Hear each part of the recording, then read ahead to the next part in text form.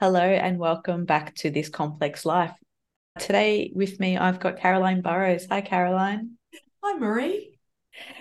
Do you want to give the listeners a little bit of an intro into who you are and what you do?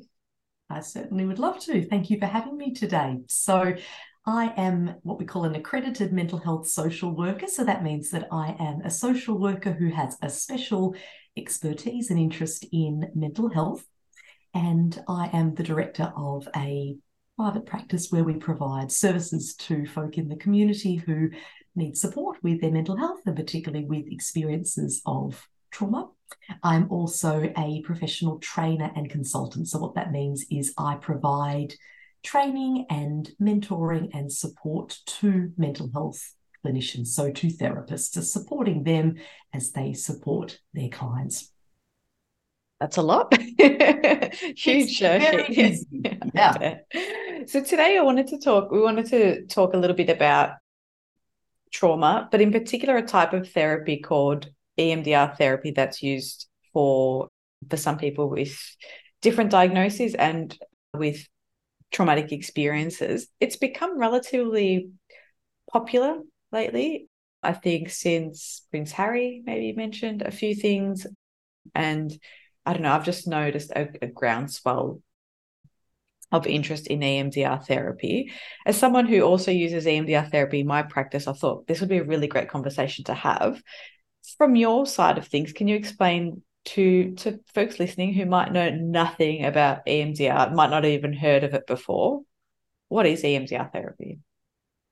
Well, firstly, the name EMDR stands for eye movement desensitization and reprocessing, which is a bit of a mouthful, but essentially what it is it's a psychological therapy that is intended to support people to overcome the impact of painful life experiences that are continuing to impact them today.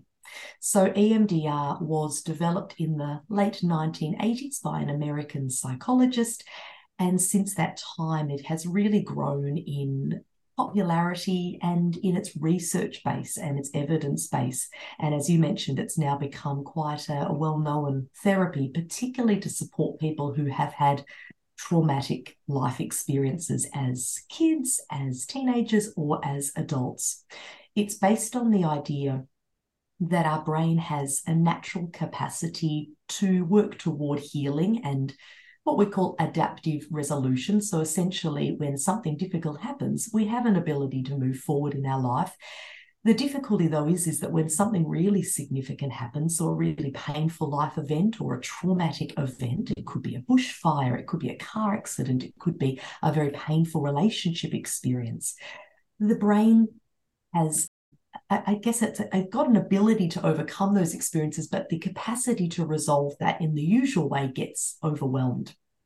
And what can happen is that that experience can get stuck and continue to have an effect long after it's over. So that can show up in terms of thoughts that you can't stop thinking about, or bad dreams, nightmares, flashbacks, or body memories, like your feelings in your body, or just the way you see yourself.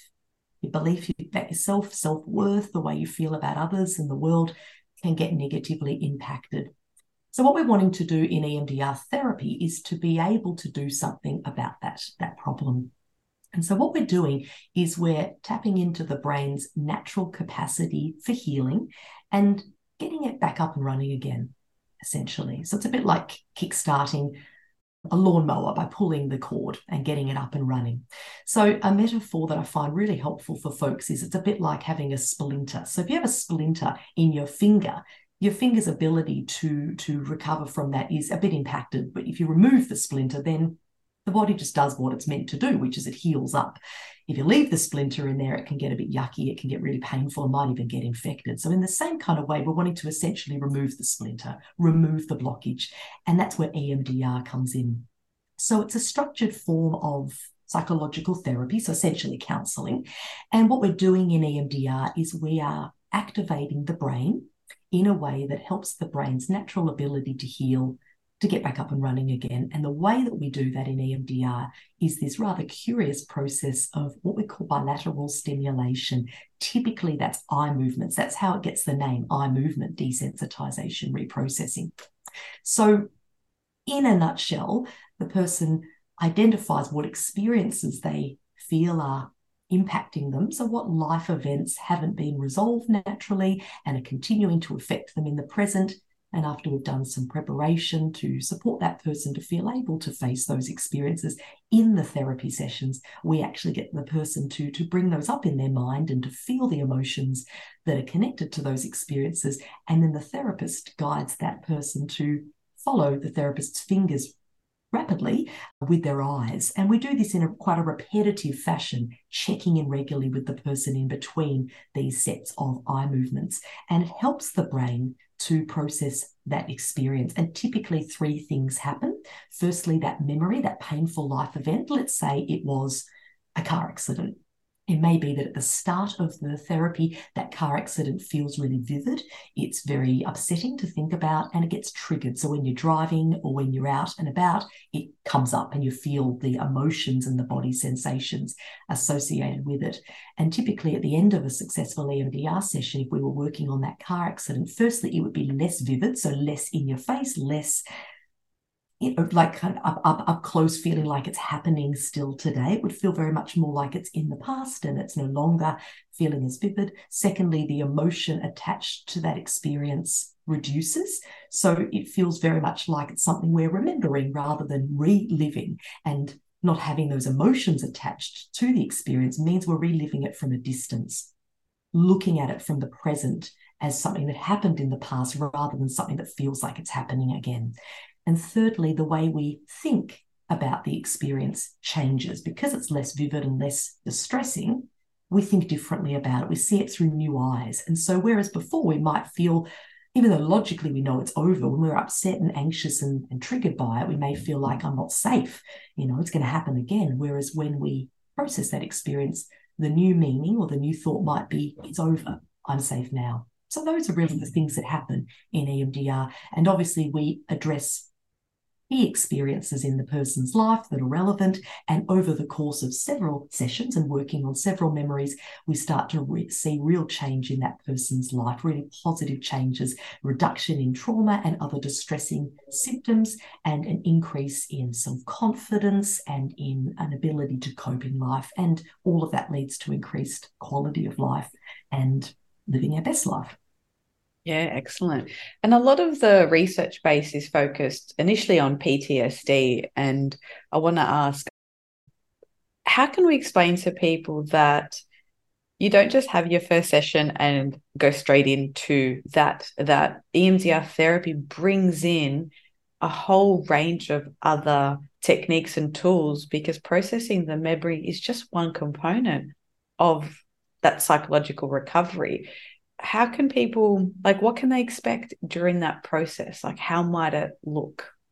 You're very right that when it was first developed, it was a much more simple, I suppose, structured intervention specifically for really tangible single incident traumas. And over the course of the years, it's actually evolved to be much, much more widely applicable now for many, many different types of mental health conditions and concerns, not just post-traumatic stress. It could be depression or anxiety or other things like that. So there are 8 phases in EMDR therapy, and those phases don't have a set number of sessions attached to them. So it's not like it's an 8-session therapy per se. It's a little bit more dynamic than that. It varies enormously depending on the person and the complexity of what they're wanting to work on. But certainly it would not just be a single appointment. It would typically be several appointments to get to know each other, so the therapist and the client, to determine what they would like to work on together and to build a relationship so that the person feels comfortable and safe to talk about the important things that have happened in their life. We spend time in those early sessions determining what experiences in that person's life need to be addressed to work toward resolving the concerns that they have in the present and ultimately to achieve their therapy goals. That's considered phase 1 in EMDR therapy. I'd say typically 1, 2, 3 sessions. It can vary depending on the person.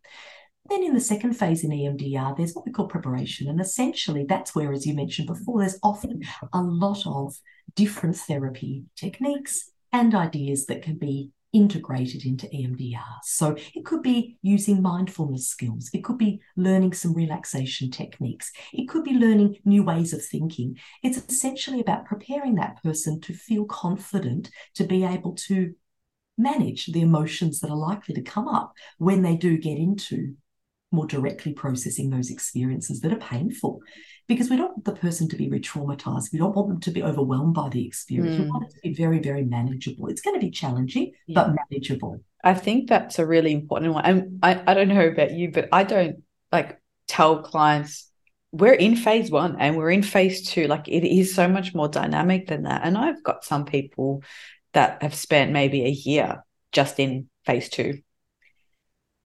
And that's just been what's been needed, because if things are still happening alongside life, we might not spend every session just resourcing. We're actually trying to kind of put out fires while deal with an underlying negative experience or traumatic memory. So that can take quite a lot, trying to build someone's skills and capacity there.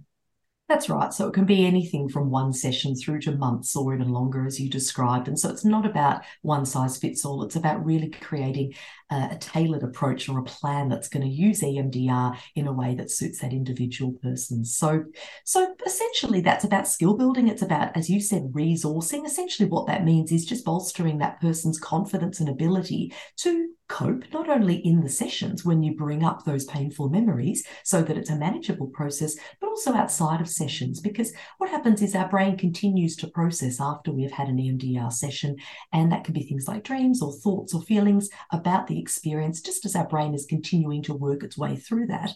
And we want to be able to have confidence that that's going to be okay. The person's going to have tools to cope with that. Can we talk about, for people listening who don't know even what that means, let's say we're looking at someone who's experienced a sexual assault. What kinds of resources are we talking about here? So it varies a lot, but for that example, there's something called grounding that we might teach a person. And grounding is essentially a range of different ideas or tools that can help a person to feel present and here in the very moment that they are in. So what typically happens with sexual assault, or indeed with any painful memory, is that when we are having an experience of remembering it or even reliving it, if it's a memory that's really painful and isn't resolved, we might have a flashback where it feels like it's happening again. It actually feels like we're back in trauma time. It can feel as though it's happening all over again. And so grounding is a simple set of techniques that can help a person to really differentiate between that was then, this is now, it's not happening now. I'm remembering something that happened rather than it is happening now. And that really helps to reduce fear, distress. So an example of a grounding technique is to ask the person to name 5 things that they can see in the room around them and to describe them. So it might be noticing a green drink bottle that is cylindrical. It might be noticing that there are 4 pebbles in a little dish on the desk, that they are brown, that they are tan, that they are yellow, and so on and so forth. We go through the different senses. 3 things or 5 things or however many you want, and you hear around you. What about what can you touch right now? And so we practice that in the session, and the person can then use that in their life. So a simple example might be you're driving. And as you're driving, you suddenly have this memory of an experience. You drive past somewhere that reminds you of that experience, and your body reacts as if it's happening again. Your heart starts beating faster. You start feeling really sick in your tummy. You might start sweating. You might start feeling frightened. You could remember your grounding skills and really tangibly use them in that moment to support yourself. So it might be you put your hands on the steering wheel and really focus on the touch or the feel of the thread of the steering wheel. It might be you you press your back into the car seat and you feel the weight of the seat behind you. It might be that you listen to what you can hear around you. It might be that you feel the warmth of the heater. It might be you smell your dog in the back seat. Whatever it might be, it's about getting yourself back in the moment that you are in. And that way, whilst it's an uncomfortable memory, it's a memory rather than reliving. And that typically for people helps them to calm down, to feel much more settled. So that's one example of many different techniques and tools that we can teach. So how would you compare that? Because I work with people doing these similar things, and sometimes I find comparing it to like a physical injury can be quite helpful. Like let's say someone has, I don't know, dislocated a shoulder doing breaststroke in the pool, and then they go into physio. It might take several sessions to build up strength before you even then get back in the pool and work on that particular stroke again. Is that like what would be an analogy or a comparison that you would do? Because it's more than just knowing, okay, so I have to ground myself. It's actually knowing it, implementing it, and successfully using it as a tool to manage distress. And that could take weeks or months to do. And then you might like try another one and then try another one, and need to know that the person can feel safe at home alone, that they've got someone to call, that it's not going to trigger suicidal thoughts or self-harm or binge drinking. Like there's so many other things we need to manage before we get them in the swimming pool again. Like, how do you explain it to people if they're trying to understand, okay, so I get it, I got to ground myself, now what? Like, can we do the EMDR bit yet? But that is EMDR therapy, is the whole process. That's right. And it's interesting you mentioned about a sports injury. I often talk to people about when you're doing any exercise, it takes time to build up muscle, doesn't it? And fitness. And in the same way, it's about building what I call psychological muscle. It's about building up those skills, and it's repetition, repetition, repetition.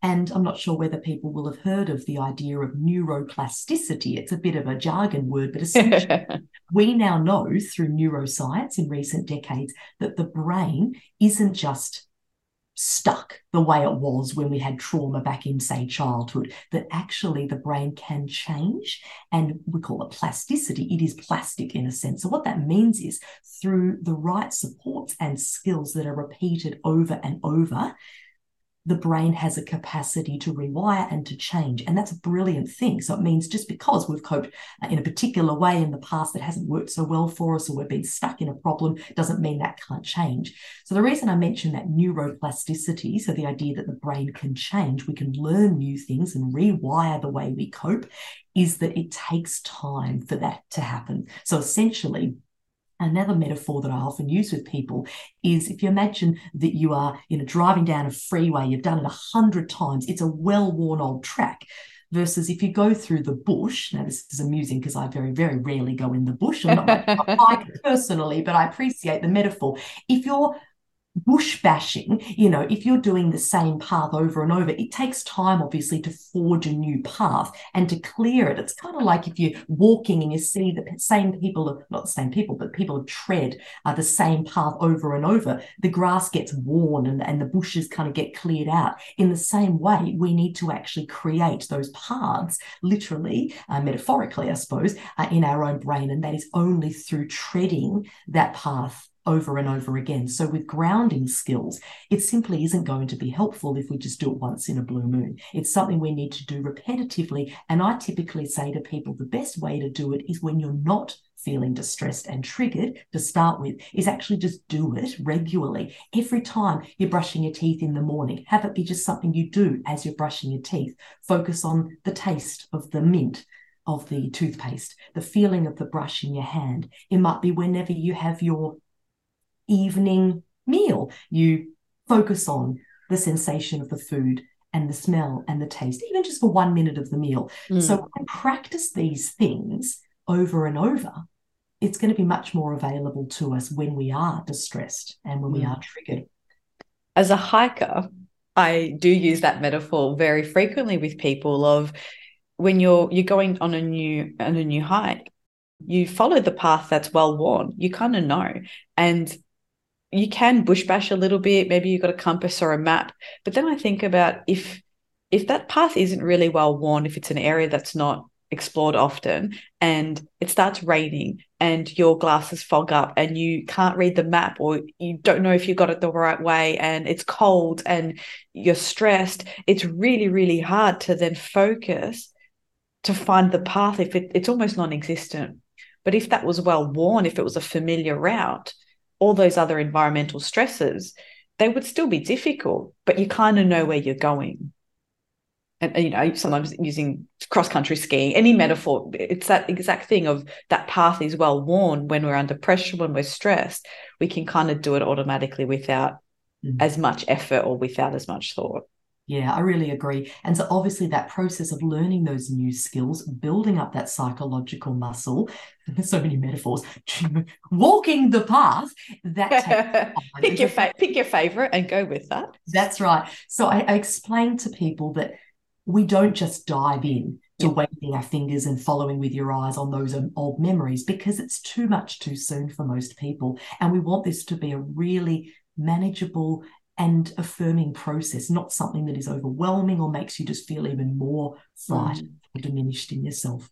So there are different diagnoses that this is used for.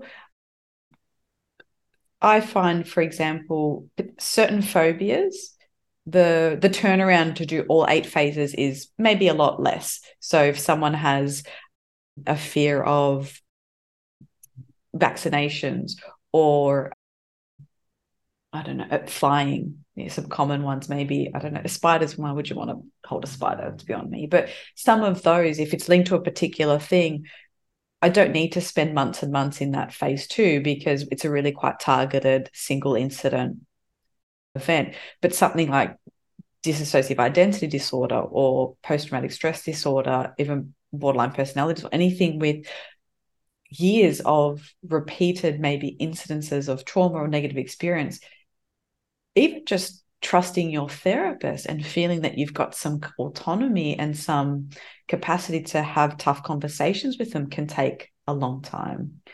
How do you find, across the kind of experience of mental ill health, those different diagnoses or different presentations, kind of the course of treatment looks for them? I think that, as you described, it often will make a difference to the length of the therapy. It'll also be helpful in determining what sorts of things we might focus on in particularly that preparation and resourcing phase, which we call phase 2. And then phases 3 and beyond are really when we're working with the memories and reprocessing those. I think for somebody who has had really painful events in their childhood particularly, and what I mean by that is we call it like attachment wounding or attachment trauma. And what that means is not just what happened to us, but what didn't happen. So if we had an absence of warmth, validation, love, praise, support, in that second phase in EMDR, it's not just about teaching some skills to be able to cope with painful emotions that might come up when we process their memories. It's actually also about really building in internal resources around being able to essentially provide for ourselves some of what we didn't have when we were growing up. So what I mean by that is a lot of people who have had really painful experiences as kids talk to themselves in a really, really harsh way. We might call it like the inner critic or the, punitive voice or whatever we want to call it. And resourcing isn't just about learning grounding skills. It's actually often about learning how to relate to ourselves differently, with a bit more kindness, with compassion, internal nurturing. And it might sound a bit woo-woo, but that stuff is often what we do in that second phase in EMDR with people who have had that deeper, earlier type of trauma. So it's not just about skills. It's actually really almost about developing a whole new way of relating to ourselves. So obviously that takes time. That takes months typically. And so I think for a person who has had really complex or repeated experiences of trauma or painful events, then really this is a therapy that takes months or maybe even a year or two. And as you mentioned earlier, it's not linear. It's not like you're just every session just processing a trauma memory. We might be also focusing on stress that comes up day to day. It might be some, unexpected things happen. And it's almost like we're meandering a little bit through EMDR, memory, reprocessing, as well as working on other things. So that process, that more meandering type of longer process where we're using EMDR alongside other therapies, That's not unexpected at all. Whereas if you're working with somebody who comes in and says, I'm hiring you to get me on a plane. I've got an overseas trip in a month. I had a really painful experience or a really scary experience when I was on a flight where there was terrible turbulence. I don't want to get on this flight, but if I cancel this overseas trip, my family are gonna kill me. So I have to be able to cope with this. And they might identify that there's actually not earlier stuff or other stuff in their life that they either need to or want to work on. I will say, sometimes people say, look, there are some deep skeletons in the closet, but you know what?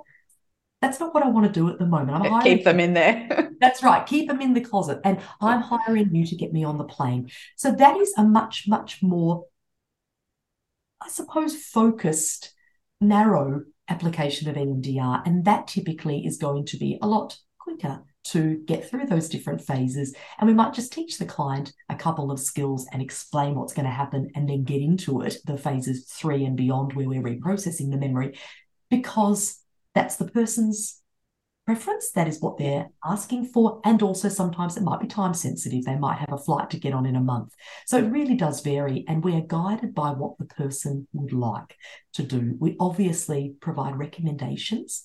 For example, some people might say, I only want to work on this small piece of work. I don't want to touch all of this other stuff. And as we get to know them, we may discern that actually it's going to be pretty tricky to do that. We may actually need to discuss whether that's going to be possible. Whereas other times it may be much clearer that we can contain other stuff. So we make those decisions collaboratively, the client and the therapist together. How can people advocate for themselves? Because we're in this space all the time, so we forget how anxiety provoking or difficult, or some people might stew on the idea of going to therapy for years or decades, and then they get there and they're nervous, they're overwhelmed, they're worried about being judged, like there's a million thoughts racing. What are a couple of bits of advice you can give someone to, like, what questions can they ask, or what, they've looked at someone's bio, they've picked a therapist that maybe something resonated with them or their GP recommended, and they're sitting there terrified, nervous, anxious, worried.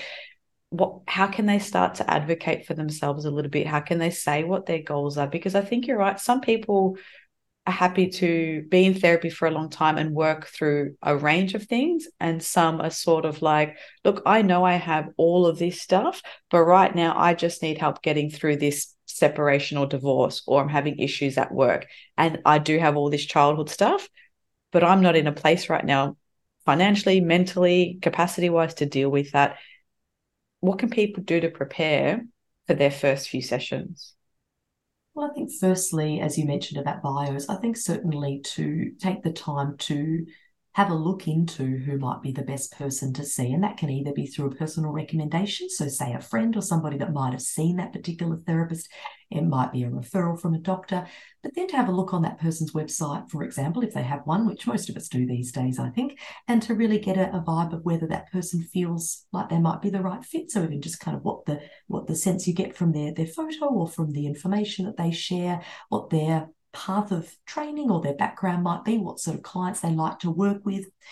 And then once it comes to the first session, I think any question is completely okay, but I think the sort of questions that can be particularly helpful to ask a therapist is, how long do you anticipate this process might take? If you feel any concern about things like privacy, being able to ask about that, is what we discuss confidential? Are there any circumstances where that might not be the case? And how would we know that I was getting toward a point where we were able to finish or ready to finish? What happens if I need to cancel or change an appointment?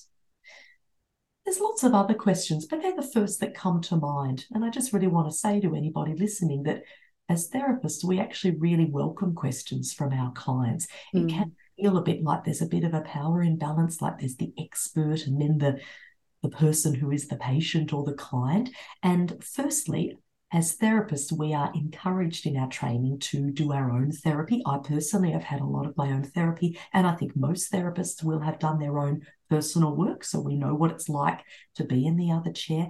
But I believe we genuinely want to work collaboratively and in partnership with our clients. And so we really do welcome feedback. We invite questions.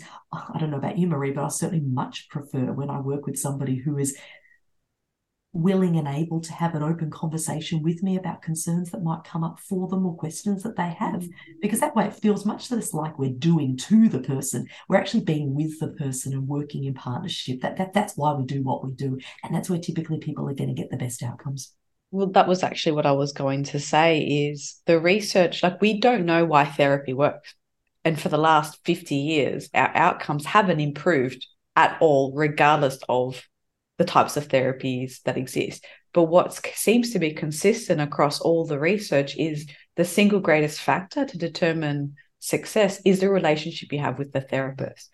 So feeling awkward and uncomfortable, that's kind of expected for some people, but not liking them, feeling like there's tension and it's abrupt and not being able to talk about that, it might be that that's not a good fit. And so maybe one of the things you want to work on is your ability to be assertive. So it makes sense that that might be something you're struggling with, but it needs to feel safe. You need to be able to have those conversations. And even if you say that at the start, to learn how to do that is very helpful. And I do spend a lot of time with clients, even scripting questions for them to then take to their psychiatrist or their GP, where we've established a good working relationship, but they're still nervous about other folks. So we might say, okay, what do you want to ask? And then go to your GP and say, I just want to grab my phone out. I've got some notes. And taking some control over that is so important. I think it really sets up a really strong foundation to do great work. And I couldn't agree more that if we don't feel comfortable with the therapist that we're seeing, I'd encourage folk to give it a couple of sessions typically to see how that goes. I mean, gosh, if the first session's a disaster, of course, don't go back. But sometimes feeling uncomfortable can be because of our own past experiences in other relationships or with other health professionals. But certainly if that persists beyond the first few sessions, and particularly if we feel judged or criticised or put down by the therapist, which I'd certainly hope wouldn't happen, because that's absolutely not what we intend to do, I would absolutely encourage folk to find a different person. I will say, though, I just really appreciate how challenging that is in this current climate where, let's be honest, it's not easy to find a person who has availability to begin with, let alone a different therapist. So yeah. I understand there are challenges around all of this, but I couldn't agree more that having a sense of some control and some autonomy and almost taking some responsibility. I don't mean that in a negative way. I mean that in a really positive way, taking responsibility for our own personal journey and our own mental well-being actually empowers us to do great work. It's going to motivate us. It's not us being a passive participant in the process. It's us actually being really actively involved. Yeah, absolutely. And so if somebody's listening to this and they're like, oh, okay, I might like to try EMDR therapy again, or for the first time, or even just other therapy, like, where can they go to find more information about EMDR specifically, and just what to look for in someone's bio or website that they might be able to offer EMDR therapy specifically? I think a great place for folk to start is the EMDR Association of Australia's website. So that's emdraa.org, and that is the peak body for EMDR therapy in Australia. And so they have a lot of really great information for the public, including some animations and videos and handouts and things that provide really objective, non-biased information about EMDR therapy. They also have a directory where you can find EMDR therapists, and you can actually also see the level of what we call accreditation of that particular person as well. I'm not suggesting any of the therapists listed on there are not good therapists, but if you're interested in seeing who might have a higher level of accreditation, and that may empower you to choose the right person for you, that's listed on that directory. So that's a great first place to start. I am the director of a place called Mindful Living Counselling and Psychology, which is based in Melbourne. And we have a team of currently 18 and growing EMDR therapists, and we are delighted to receive inquiries from people who are interested in trying EMDR therapy. We work with kids, teenagers, adults, couples and families, so right across the lifespan. So certainly visiting us at mindfulliving.com.au is a great option as well. We provide services face-to-face for people in Melbourne, but also via telehealth and online. And we'll just mention that we have a couple of different options. Firstly, what we call standard EMDR therapy, which typically is a session once every week or perhaps once a fortnight for people who'd like to space out those sessions. We also have intensive EMDR, which is a much shorter period of time where a person has longer sessions more regularly over the course of 1 or 2 weeks. So there's a couple of different options there as well. Amazing. Thank you so much. Any parting resources or thoughts or ideas for people listening? Any last words of wisdom? Well, just not to give up if things have been difficult and if it's taken time to find the right therapist or the right therapy approach. I think often it's about taking the time to experiment with different things and try different things, to not give up, to continue to explore different options, and also to be patient and gentle with yourself. As we discussed earlier, it takes time for change to happen, for those new psychological muscles to develop, and also for painful experiences in life to process through as well. So in terms of other resources, certainly I can recommend your Instagram and Facebook pages for the Therapy Hub and for the work that you do. I know you guys have a lot of incredible resources, and certainly on the Mindful Living website, which is my practice, we have a resources page with a lot of free tip sheets, audio meditation tracks as well, all free, available to the public. So I can certainly encourage folk to have a look at that too. Are there any EMDR self-help books? I know for almost all other therapies, I'm just even looking at my desk, I've got like a ACT workbook for perfectionism. I've got a Grow Yourself Up, which is a family therapy one. There's so many self-help ones. Do those sorts of things exist for EMDR therapy?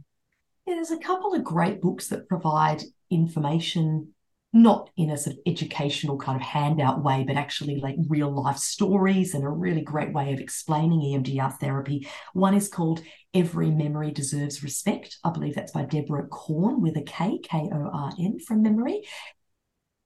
EMDR therapy is typically not the type of approach that we would encourage folk to do on their own, particularly if they're working on really painful events, because it can be challenging, and we'd encourage you to do that with the support of a therapist. But that book that I just mentioned is a great opportunity, firstly, to learn more about it, but also to read some real life stories of people that have done this therapy to get a real vibe of what it's like and the benefits that people can experience. Amazing. I'll put a link to that in the show notes along with the resources and websites you mentioned. Thanks so much for talking us through EMDR therapy and what to kind of expect for folk. Thank you for having me, Marie. It's been a pleasure.